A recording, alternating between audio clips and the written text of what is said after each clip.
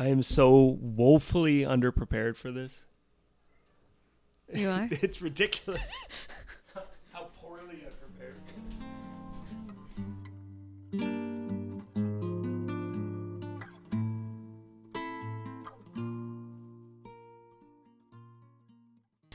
So I'm Christiane, And I'm Greg.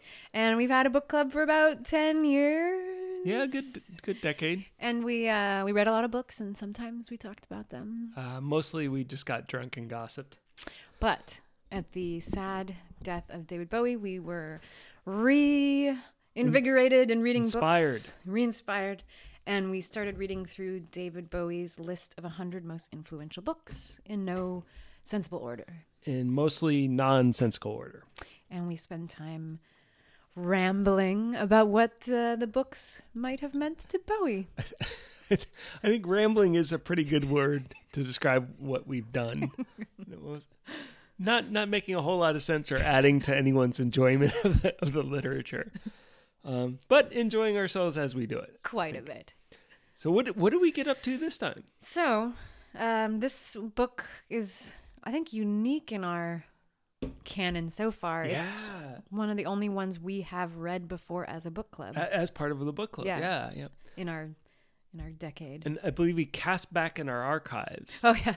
and tried to remember when we read it. And I think 2010? And I guessed 2013, I think, or 12 or 13. Yeah. And indeed it was 2015. It was just last year. Yep. So we apparently have managed to forget about this book entirely in the space of a year. Including, we forgot to mention what it was called. Right. What is this? It's good podcasting. Cheers. Clink. This book is A Confederacy of Dunces. By John Kennedy Toole. And it, it's Pulitzer Prize winning. Posthumously. Posthumously. Posthumously. Also hippopotamously published. So Toole died by his own hand in 1969. And then the book was published 11 years later in 1980 and won the Pulitzer. A long time. Yeah, 11 years. And it won the Pulitzer Prize the following year, 1981. And it's interesting because I think, well, not to jump too quickly to conclusions, but I think one of the things that's what we're here for. No, all right, so let's jump to conclusions. It is very much a book of its time. Mm-hmm. In what it talks about, in the way it talks about it, and the humor of it. While it's a funny book, it is a very funny late 60s book. Mm-hmm. Maybe not so much a late 2010s book, a late Trump era book. Maybe that's jumping ahead. Dare you?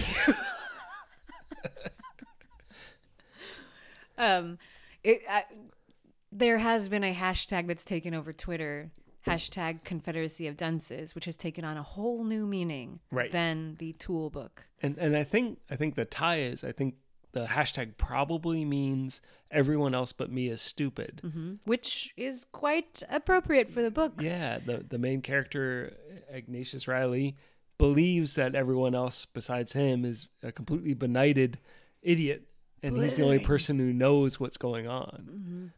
And so does everyone else in the book, I think, pretty much. He's just most vocal about it. Yeah. Everyone else is kind of coming from the same perspective. Everyone's fools and cretins, and if they would only see his way and his intellect, then... Which he describes as his worldview. Oh, yeah. Based on... Well, he considers himself an intellectual, self-styled philosopher, lives in his bedroom in his mother's house and just writes in his notepads, his big chief pads, and masturbates to the image of his dog. I'd like to warn any listeners who want to read the book, skip page 43. Just tear it out of your book as soon as you get it without reading it. Or at least be prepared to take a shower afterwards. Yeah. A shower in some sort of lye, bleach, and hot water solution. Scrub it away. You will never be clean, and neither are we. And that's the sacrifice we make for you, our listeners. You're duly warned. Yeah, so he's kind of he's 30, living at home, writing in his big chief pads, having his visions of grandeur, bossing his mom around. His alcoholic mother who keeps a bottle of Muscatel in the oven, which I've decided to do myself with very little success, in that I also have made a pizza in the oven and sufficiently cracked the bottle, so it's no longer useful. I guess the grand plot of the book is that he goes looking for work. He's forced to go looking for work and says that it will be disastrous, and indeed it is.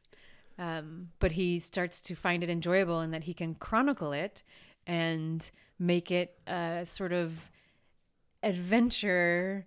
Kind of a Don Quixote, sort of a Cervantes type thing? Yeah. He thinks it's like a political ambush upon the world, that he's going to show the world the errors of their ways, but from the outside it's ludicrous and hilarious. Right. And he portrays all these different characters in a very sort of scenic, picturesque kind of way, where he meets all these different slices of life, I guess, that are difficult to kind of really see as satire now because the characters are so caricatured. Mm-hmm. And they're all dislikable. Yeah, there's like two likable characters, maybe. Yeah, I think that Jones is a likable character because he seems to be the only person who has some kind of like agency, like a plan. He sees the wrong that is forced upon him as like a black man in New Orleans. He's the one African American character who is forced to take a job at basically a strip club in order to avoid a charge of vagrancy. And he figures out a way to sabotage his job. So he has some kind of agency that's entertaining and like makes you kind of side with him. Yeah. He's one of the few characters that you want to have actually, like what he wants to have happen, you want to have it happen too. And who do you think else is likable? Mancuso, who's a very inept policeman, just because he can't do any active harm to anybody. He's likable in like a pitying way. Like, well, I'd like to consider myself likable in the same sort of way. Dorian might also be likable. He's Who's this that? flamboyant gay man who hosts a big party. And that Ignatius thinks is a political rally, and Dorian sees it as just like a necessary thing for the community to relax because it's a tense time, and they have to create avenues for themselves to be together as a community in a safe space. That seems noble. I mean, the difficulty is like with Jones or with Dorian or with any of the characters, they're all portrayed in this really like one-dimensional sort of TV sort of the stereotypes. Like they're what you expect of those kind of characters. It's like a sitcom. It really does feel like a sitcom, or like one of the sort of late 60s comedies with like Peter Sellers or something in it. They're like, oh, this is comedy about the hippies, like the party or whatever, and everyone is just this one-dimensional kind of character. And sometimes that works, like in The Producers or like Blazing Saddles, like they play with those characters and it works. But here it just feels weirdly dated, I guess. It's funny, but you feel old laughing at it. Like I'm wondering, and maybe if we had actually prepared for this, we would have done some research. And like, do people read this book still, or is it people? Oh yeah, like, the generation below us, I guess, the millenniums. Do they still consider this like funny, or is it just? Do you have to know those tropes? Okay, can we like the millennials? Like, why is everyone throwing this around as though? A millennial is anyone younger than you. Yeah, anyone who you and think as someone who's intensely old. Like, you're a millennial, as far as I know. We're like, we need an opinion outside of our own from someone slightly younger than me. That's the millennials. So, a 37-year-old from Cleveland, Ohio. What do you think of this?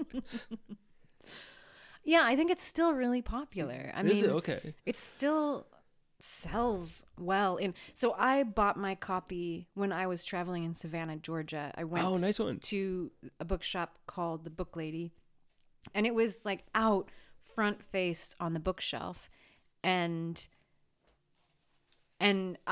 I picked it up and took it to the counter, and the clerk, who was probably a millennial, right? Because isn't everyone? Everyone under 70 is. He said that it was the owner's like favorite book, and it goes through there really quickly. Yeah, I still think it has attention. But what do you think? Like, what do you think causes that, or like where does that come from? Because I don't selling. think. Yeah, it's definitely like readers recommending it to other readers. Yeah. I don't know. I wonder, because I don't think in either, like, we read this book twice and we're like, yeah, it's okay. Oh, it's hilarious. But I guess okay, so we were talking earlier today that it was Toole tried to sell the novel in his life, and it was rejected, or at least it was sent back for revision several times. And it was given good feedback from, like Robert Gottlieb was the editor, I think. But he never got it published. Yeah, never made it all the way out. And supposedly the criticism was it doesn't have enough direction, or there isn't like a point that we can hold on to. A purpose. Yeah. And so I see that, like, it's just kind of a romp. It's fun. Yeah, and it's fun characters, and it is like watching like a good like TV movie. It's like watching the Cannonball Run or something. So I guess it is confusing to think, why does it last if it doesn't have some larger message that we can hold on to? But I also wonder if it's because this thing cycles around. The fact that Confederacy of Dunces has become a hashtag to talk about the debacle of the current election isn't totally off. Right. And out of nowhere. And in some ways, like, Ignatius Reilly represents like a huge population on the internet. I mean, he is literally physically huge, but the character that he is, like, he's essentially like the first troll. He's like OG troll. Yeah, totally. Oh God, because he just like makes my skin crawl. He enjoys so much things being bad. Yeah. Like, he loves making fun of things. He loves seeing himself as the one person who knows what's right. And that's every comment section on everything. That is our culture. Yeah, he takes pleasure in the things that he finds inane. He goes to the cinema to watch teen like beach movies, yeah. and then just relishes the displeasure. How bad it is. Yeah, he's like, oh, that costume director has angered me before. Oh, God. Yeah, the original internet troll. Just that person who will just stalk everything and tell you what's wrong and incorrect and despicable. And now, instead of filling our Big Chief notebooks, like, people are like, like comment after comment on Twitter or on YouTube or whatever, like, from their dirty sheets in their room, their mother's basement, and apparently hacking, like, I guess the Democratic servers instead of Russia. It's some 400-pound person in their bedroom. It was Ignatius Reilly. He did it. He's behind it all. Yep. I think he is the cause of all of Trump's problems. Or everyone's problems. Yeah. But there is something prescient about that idea of, like, everyone is stupid but me, because that feels like the world that we live in a lot of ways. Like, everyone has their own worldview, and no one has the ability to empathize or be sympathetic or be open to the idea that someone else is living in a different way than you, and has an experience that you don't have that you might benefit from. Like, he feels closed off in a way that a lot of people are closed off now. I mean, and maybe I can include myself in that, in some ways. It's a lot easier to become insular when you have so much bombarding you now. So that's why, even though it's like a Marx Brothers farce the whole time, it still lasts. Yeah, maybe that's why it sticks around, because people kind of do feel that resonance of that feeling of isolation. Like, everyone's in their bedrooms now. Everyone's sort of like interacting with each other in these really, like, narrow ways. And I think throughout the book, like, no one really does, except in some very small ways, no one helps each other. No, think. I mean, there's the characters, Mr. and Mrs. Levy. So Mr. Levy owns the pant company that Ignatius Riley sabotages. And in air quotes, works for. Yeah, works for. That's hilarious. One of my favorite characters works with him, Miss Trixie. who has very, very strong dentures. But his wife, Mr. Levy's wife, who's I don't think ever given a name. She's just Mrs. Levy. Mrs. Levy with the exercise board. Who's just like a caricature of the harpy wife. Yeah. She, air quotes, helps Miss Trixie, but everyone's just sort of like an experiment in like boredom. Like, I just want something to do, and so I help someone. Right. Yeah. And I think Jones has an idea to help Darlene, who's like one of the women who work at this strip club, who wants to become a dancer. And he, I think maybe for his own agenda, or maybe just because he does feel some compassion for her, encourages her. But I can't think of any other example of someone who helps someone else. Yeah, who genuinely wants something nice for someone else. And then Ignatius's mother at the end, kind of goes into this rant about how Ignatius learned everything but to be a human being, and she just wants someone to be nice to her before she dies. All she wants is for someone to be kind to her, and in some ways, is kind of one-dimensional as her character has been. There is some feeling there, or there is something that like. But behind that also is Ignatius's comment in reply to his mother that says, you wouldn't be able to handle someone being nice to you. It's not your lot in life. It would basically throw you into a tailspin. That we're all masochists. We all want this. Yeah. That and we don't deserve anything somehow better. we thrive on this conflict with one another. Yeah. And does that fit into like his whole worldview, which is very medievalist and based on, I can never pronounce this. What's the name of the philosopher? Oh, Boethius? Bocephus? No.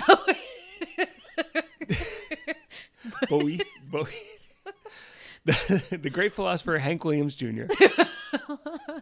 The Consolation of Philosophy. That's a book that he's carrying around, and he gives out to people, or he gives out to the stripper, I think, and Jones ends up reading it. No, he gives it to the police officer. That's right. So and it gets stolen out of the men's bathroom. Oh, it's very complicated, and ends up in pornography. There are many complicated subplots involving hanging out in a men's bathroom in a bus station, and pornography, and people who draw daggers on their hands. And you have to read the book to find out. Yeah. And the immortal phrase, hot dogs, ladies? Actually, maybe this book is better than I thought it was.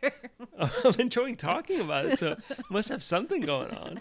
I think that is we decided that's the general trend of our thought about books. This is terrible. Bowie liked this? Oh, this is great. Or, this is terrible. Oh, we've had a couple drinks. This is great. Yeah, actually, that is more like it. Yeah, that's probably more where we're coming from. Okay, great transition, Greg. Thank you. Why did Bowie like this book? Fuck if I know. Well, okay. Why did he like this? Apart from the way other people liked it, like what particularly drew him about it? I mean, one thought we had was that it would be a really excellent clown performance. Like the whole book could be such a fascinating clown performance. Because it's a farce, yeah. Yeah. And so maybe it was his theatrical side that saw like the vision of the ludicrous and social like de-evolution, and that was entertaining and as a performer and an artist. And I think it does have like it does have the feel of New Orleans, or it does it really does exist in that place. So there is something about that too, which might have drawn him. Yeah. There's something so kind of ironic, I guess, or am I using that in like the Alanis Morissette sense? I don't know. It's like having a fork when you need a spoon, I think. There's a fly in my drink. It's just bad resource allocation. the author his biography, as much as we know, sounds uncannily like Ignatius Reilly. He was a 30-year-old man living, under the thumb of his mother. His domineering mother, yeah. And he was depressed with the world and disillusioned by everything that was going on, and ultimately chose to depart from it. And so it's so interesting that he has like a statue up in New Orleans. Like he's a hero. Yeah, that would he have thought that would happen? Yeah, yeah. And there's that sadness of like, like he didn't get to see that happen. But yeah, what would he have felt about it? To be suddenly a hero. Yep. And I think that is it's a great transition, Christian. Why, thanks, Greg. Because the song we picked for this episode is the song, my favorite Bowie song, I think, Heroes,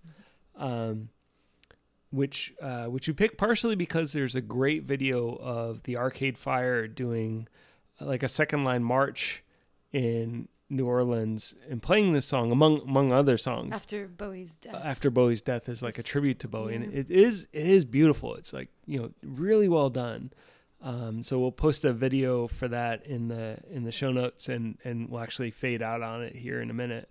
But yeah, I think the idea, and I think part, in some ways too, like the book kind of does end on that sort of semi-uplifting note. Not entirely uplifting note that the song kind of takes.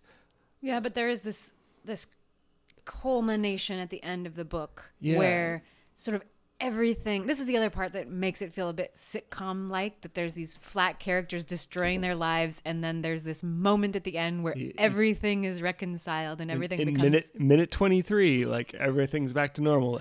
Head to commercial. And so they all have this success moment, this, if not heroic moment, where things go right. Even though the moment for Ignatius is one of the most disturbing images, which I will read now. He stared gratefully at the back of Myrna's head, at the pigtail that swung innocently at his knee. Gratefully.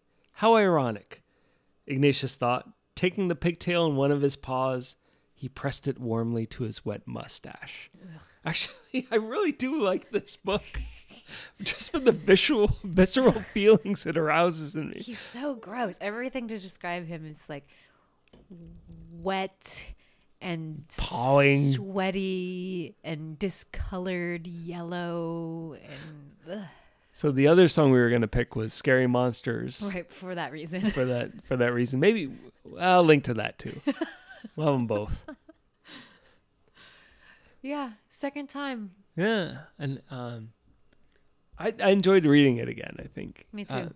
Even though it there's a flatness to it that I still can't kind of get my head around. There are some funny bits to it. It was great for me to pick up when I was in Savannah and read in the heat, and then the airplane back, and it was just what I needed. So what do we got coming up next? Next we have. Oh, this is a tough one. Yeah. So the first title was All the Emperor's Horses. And while looking for that, I came up with not a thing, except mention that title no longer exists. And the book was renamed The Peking Story. And it's by David Kidd, a book I've never heard of. And again. We have literally no idea what's going to happen. So we're kind of out of the frying pan and into another one that's filled with frying pans. Yeah, we're going to just jump into frying pans. Yep. So in about a month or so, you'll get to witness us clattering around, jumping into various frying pans. Yes. All right. Well, thank you for listening. If you want to catch us on the internets, there are like all the social medias, all the various social medias.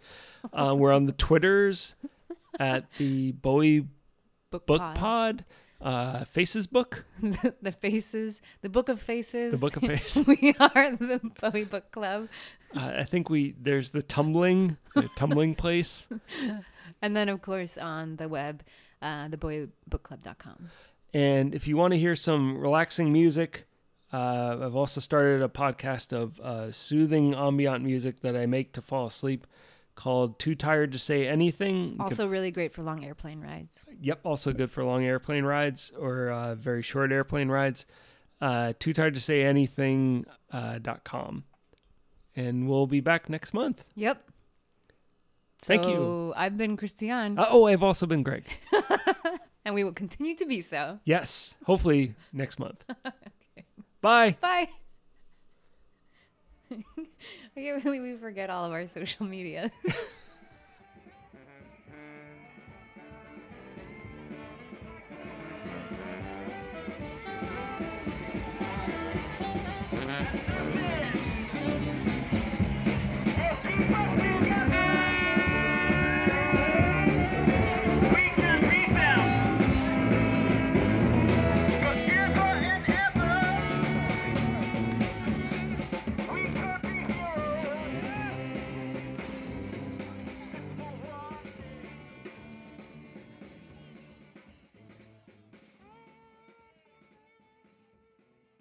What we're really trying to get at here. David Bowie is the greatest human being ever, and the books he chose are wonderful. Thank you very much. That's really our whole point. That's the whole point. Yeah.